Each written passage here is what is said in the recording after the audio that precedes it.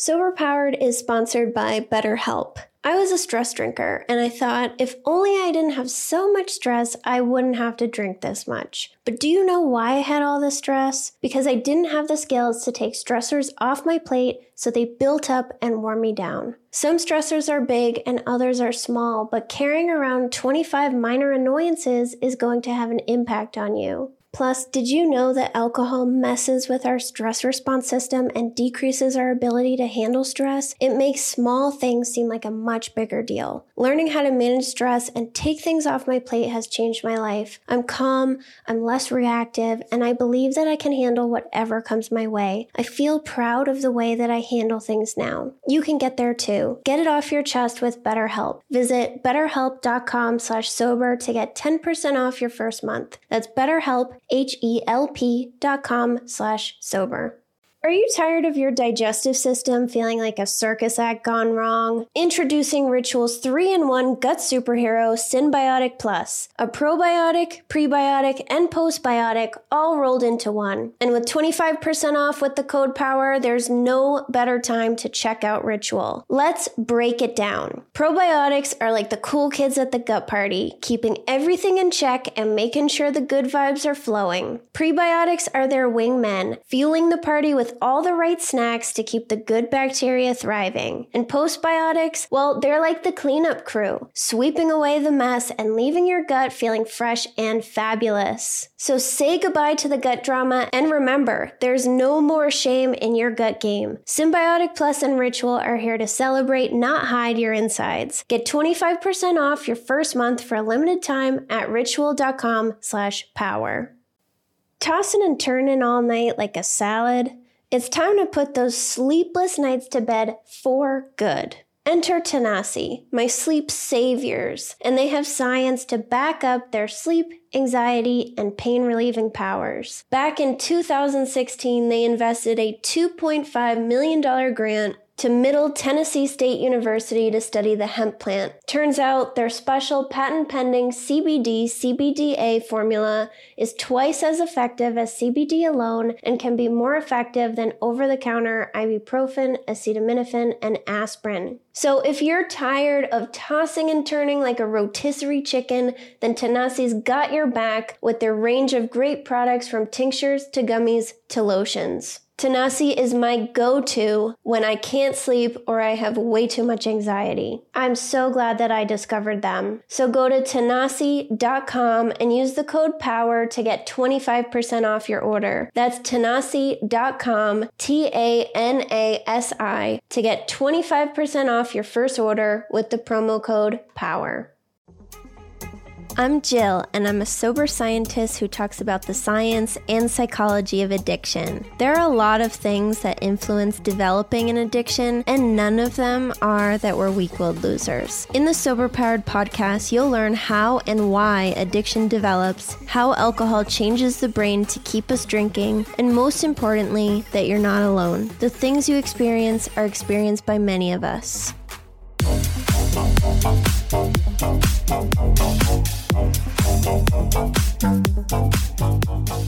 Welcome back to the Sober Powered podcast. Today I'm going to talk about non-alcoholic drinks. Some people love them, and some people think they ruin your sobriety. In this episode, I'll explain why non-alcoholic drinks can be so triggering and how they activate the reward center. You'll learn if it's safe to consume drinks with a tiny bit of alcohol in them, why you might get a fake buzz from non-alcoholic options, and how drinks that mimic the real thing can lead someone down the path to relapse, or that they could just be a great tool for someone else's recovery. So let's dig in. When I was newly sober, I wanted to replace my wine drinking with non-alcoholic wine drinking. I wanted to see if I could find something that tasted similar but didn't make me hate myself or get drunk. I'm someone who genuinely enjoyed the taste of alcohol, even the hard stuff, so that's why non-alcoholic drinks were so appealing to me. When I was drinking, I wished for a wine that was like 5% so I could just drink all night and not get drunk. That's seriously what I wanted. I didn't like the drunk part. Problem was, I tried buying the weakest wine that I could find for one of my many moderation strategies, and I'd just end up chugging it. Most non-alcoholic wines are sugar bombs, so those didn't trigger me, but the very first time that I had one that was somewhat dry, I instantly felt guilty. I felt like I had done something wrong, and I kept asking my husband if I ruined my sobriety. After that experience, I didn't feel nearly as triggered when I tried an alcohol-free wine again, but I reserve them for special occasions now. The reason that I had this experience is because I associated getting drunk with being a bad person. We form associations in our mind with alcohol, and they're really powerful cues. The strongest association that I made was that getting drunk meant that you were a bad person and a loser. When I was a kid, I believed that addiction was a choice and something that happened to weak-willed losers who weren't strong enough to deal with their lives. So when I started drinking and got drunk, I was faced with the idea that I must be a bad person for doing that. I didn't expect to feel anything from alcohol. I just thought that it was a nice grown-up drink that meant that you were classy. I thought as long as you could control yourself, then you'd feel nothing. And this association between getting drunk and being a bad person would go on to become suicidal thoughts and self-hatred for me during my drinking because I never had any control over myself or the ability to choose to stop once I started. So when I had a glass of alcohol-free wine and felt a little flutter in my head, guilt was my mind's natural response to that. I didn't feel a flutter because I was chugging it or because it had alcohol in it. It's because of another association I have in my head that wine means getting buzzed. And the mind is super powerful. It can create things out of nothing. I mean, look at people with health anxiety. I think that's a perfect example.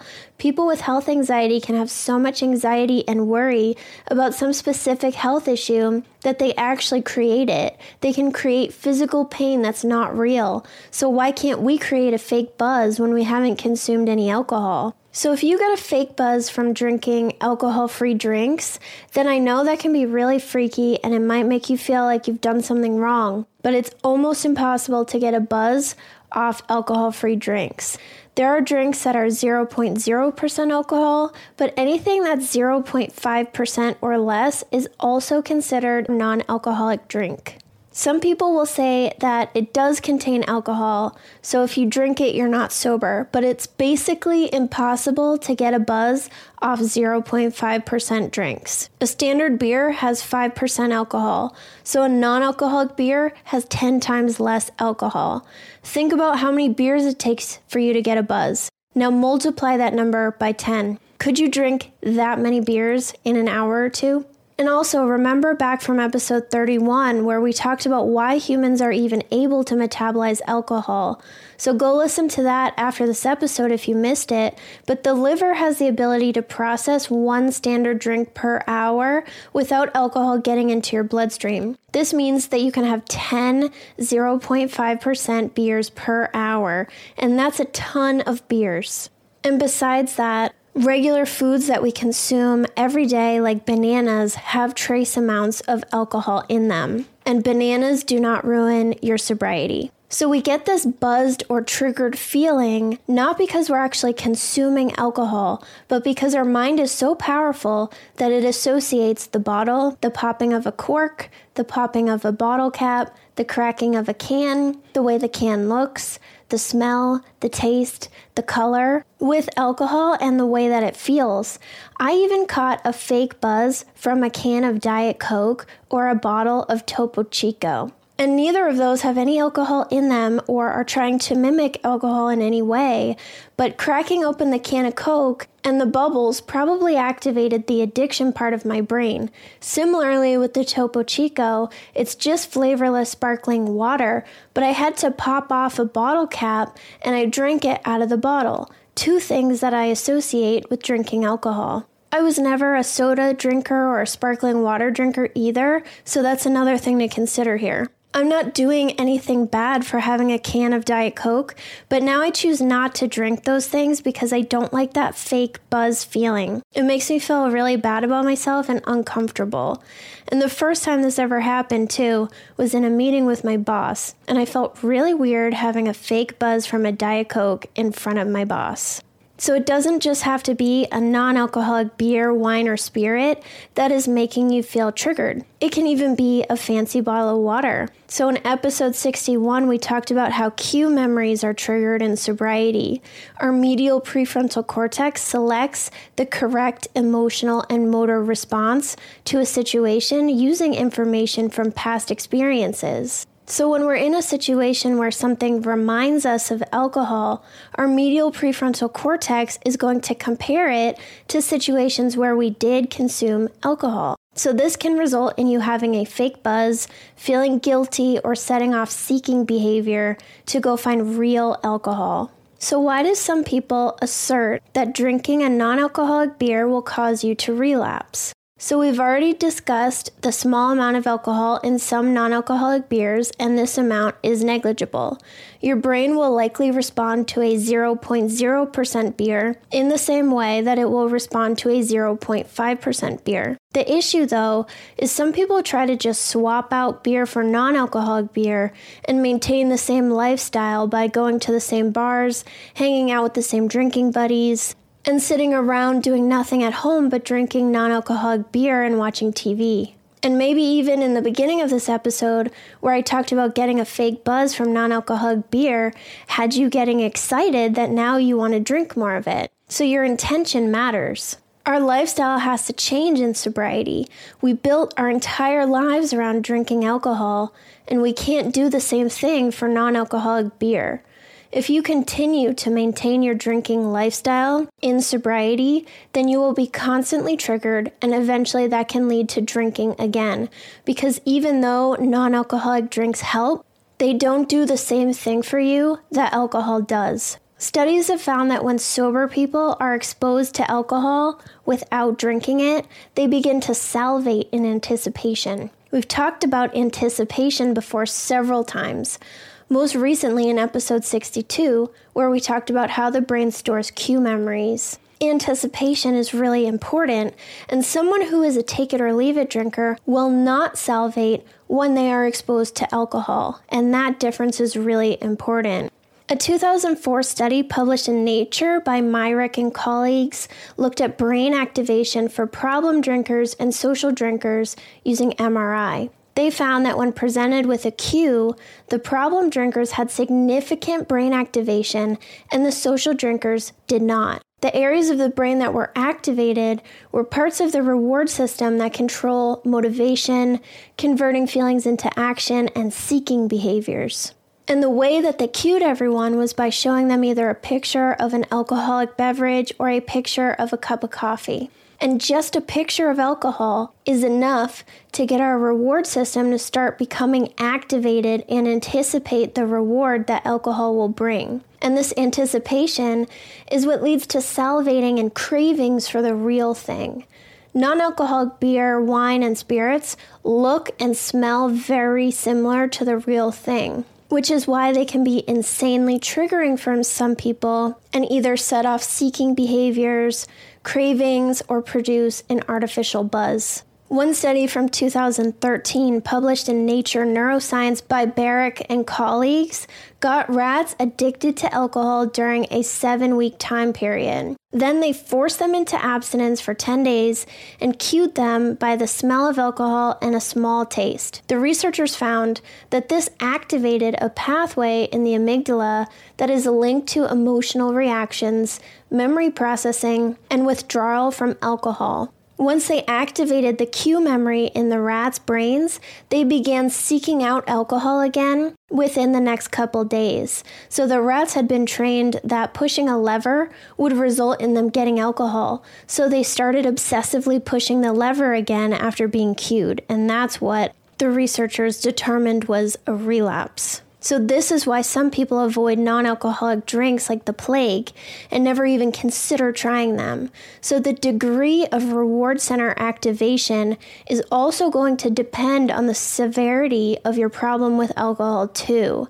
And since alcohol use exists on a spectrum, some people can drink non-alcoholic drinks just fine without going back to drinking. There are also products containing things like adaptogens that are designed to give you a buzz or a relaxing effect without the alcohol. So you should find whatever works for you.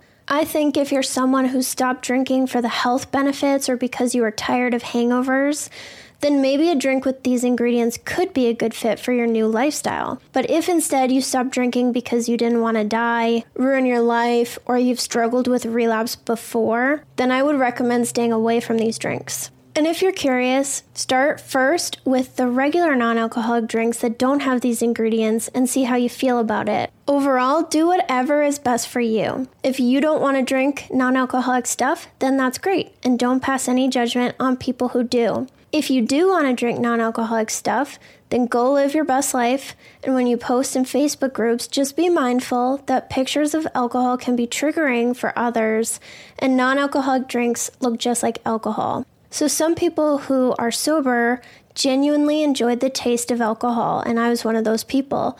So non-alcoholic options are a good tool if they do not trigger you. So alcohol-free drinks will not ruin your sobriety, but just be careful to check the labels or have a friend taste test your mocktail.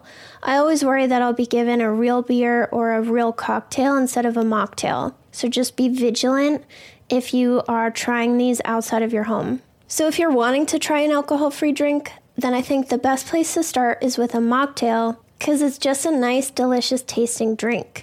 It doesn't have to be the mocktail version of a specific cocktail. It can just be like a nice, fancy drink. If you try it and you feel uncomfortable, then don't push it. And if you're in early sobriety and feel comfortable, then non-alcoholic drinks can be a great tool for your sobriety. I love them when I'm socializing. It makes me feel more relaxed and confident that I have something that won't raise any questions. I feel part of the group standing there with a mocktail. And this could even be a soda water with a lime in a nice glass. It doesn't have to be a mocktail. And if you don't want to be public about your sobriety, then this is a good way to socialize without worrying about being questioned. So think it over, do whatever is best for you and your sobriety. And if you feel triggered, don't push it. Just remember, not everyone has the same exact experience as you do, so we should all be respectful of other people's choices. If you enjoy this podcast, it would help so much if you would leave a 5-star rating and a review. It helps get the podcast in front of more people. Alternatively, you could also share it with your friends or share it in a Facebook group. And I appreciate you so much, and I'll talk to you next week.